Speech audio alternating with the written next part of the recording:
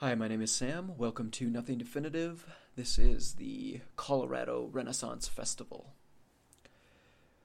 I saw all of humanity laid out before me. The clueless, dopey boyfriend who can't take a hint from what his girlfriend was actually saying. The womanizer at the most manly of carnival games, showcasing his muscles with a small harem cheering him on.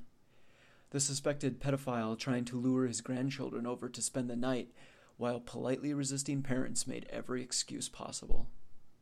Juxtaposed one table away, the great father leads his sons to a war veteran to show their respect. It choked me up as I watched, and wondered how he became such a great man. Across the park, I watched the acrobatic stage performers wow their audience with fire and tricks. At another meager and partially hidden stage, a hobbyist made clay pots and explained his craft. Intelligent parents nodded on eagerly while their bored children stared off at the excitement locked away. An intelligent father with his UV protection goggles and perfectly trimmed appearance followed alertly behind his beautiful but seemingly disinterested wife and child. She led, he followed. This was contrasted by the confident old lion of a large family leading his pride around the park, dictating where and when the fun should be had. The women of his pride followed with careful smiles, while the children followed with frowns.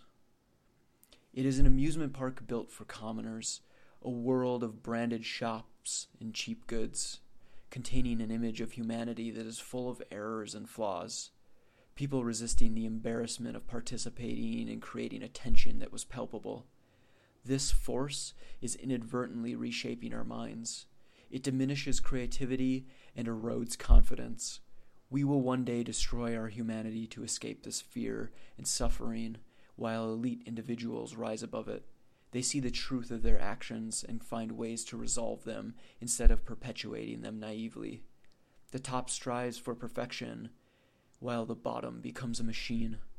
This is why it's so important to carry the torch as soon as you can see it, to redirect that force at yourself in hopes that it saves the souls of those around you. Else we extinguish the flame that has burnt for so many generations, and all be consumed by the wickedness of social pressure. Thank you for listening.